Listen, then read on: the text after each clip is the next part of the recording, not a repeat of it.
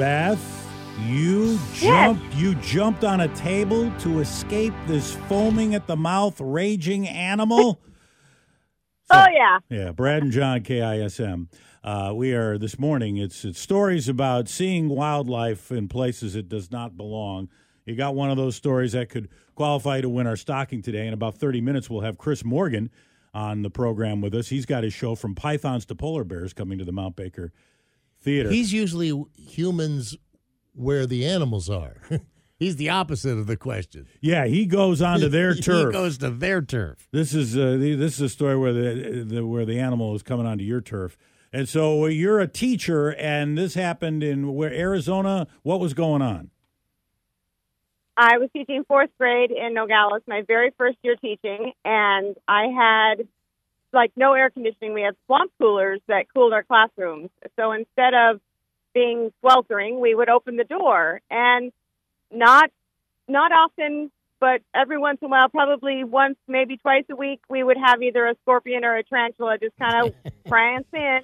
And I would I'm on the desk, and the kids are like, "Miss Bites, no big deal," and they would scoop it up on a piece of paper and put it outside so it didn't get hurt. But I was terrified. Yeah. No, yeah, I think I wouldn't. I'd probably jump up on that table, too. I don't want to deal with something like that. No. Now it says in your email, it said you list your name at the end of the sign-off, your name, that you're a sixth-grade teacher, your school, and it says you're a national board-certified teacher, and then it says you are a Lego master teacher. What does that mean? Like black belt in Legos or what?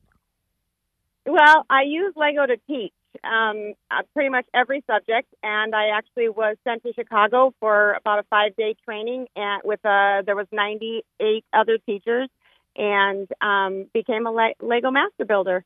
And, yeah, it was awesome. Well, you mean everything you teach, you incorporate Legos? At some level, yes, but mostly it's with, reading or writing because they get to build their settings.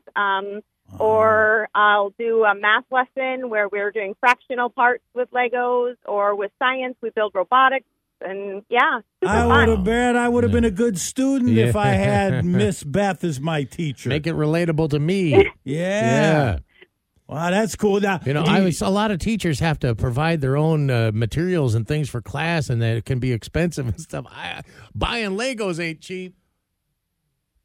No, and I've gotten a couple of grants, but other than that, I've basically robbed my children. They're all in their 20s or 30s now, so I've robbed their Legos, and I have a Lego store in my classroom. The kids learn to balance a checkbook, and they earn Lego dollars to buy things, and it's that is great. What is the most complicated set you have built? Oh, let's see. I did a tree house recently that was incredibly hard because it had 4 little tree houses that were in the house or in the tree, and lights and everything. It was crazy. Was that a Lego design or was that your design?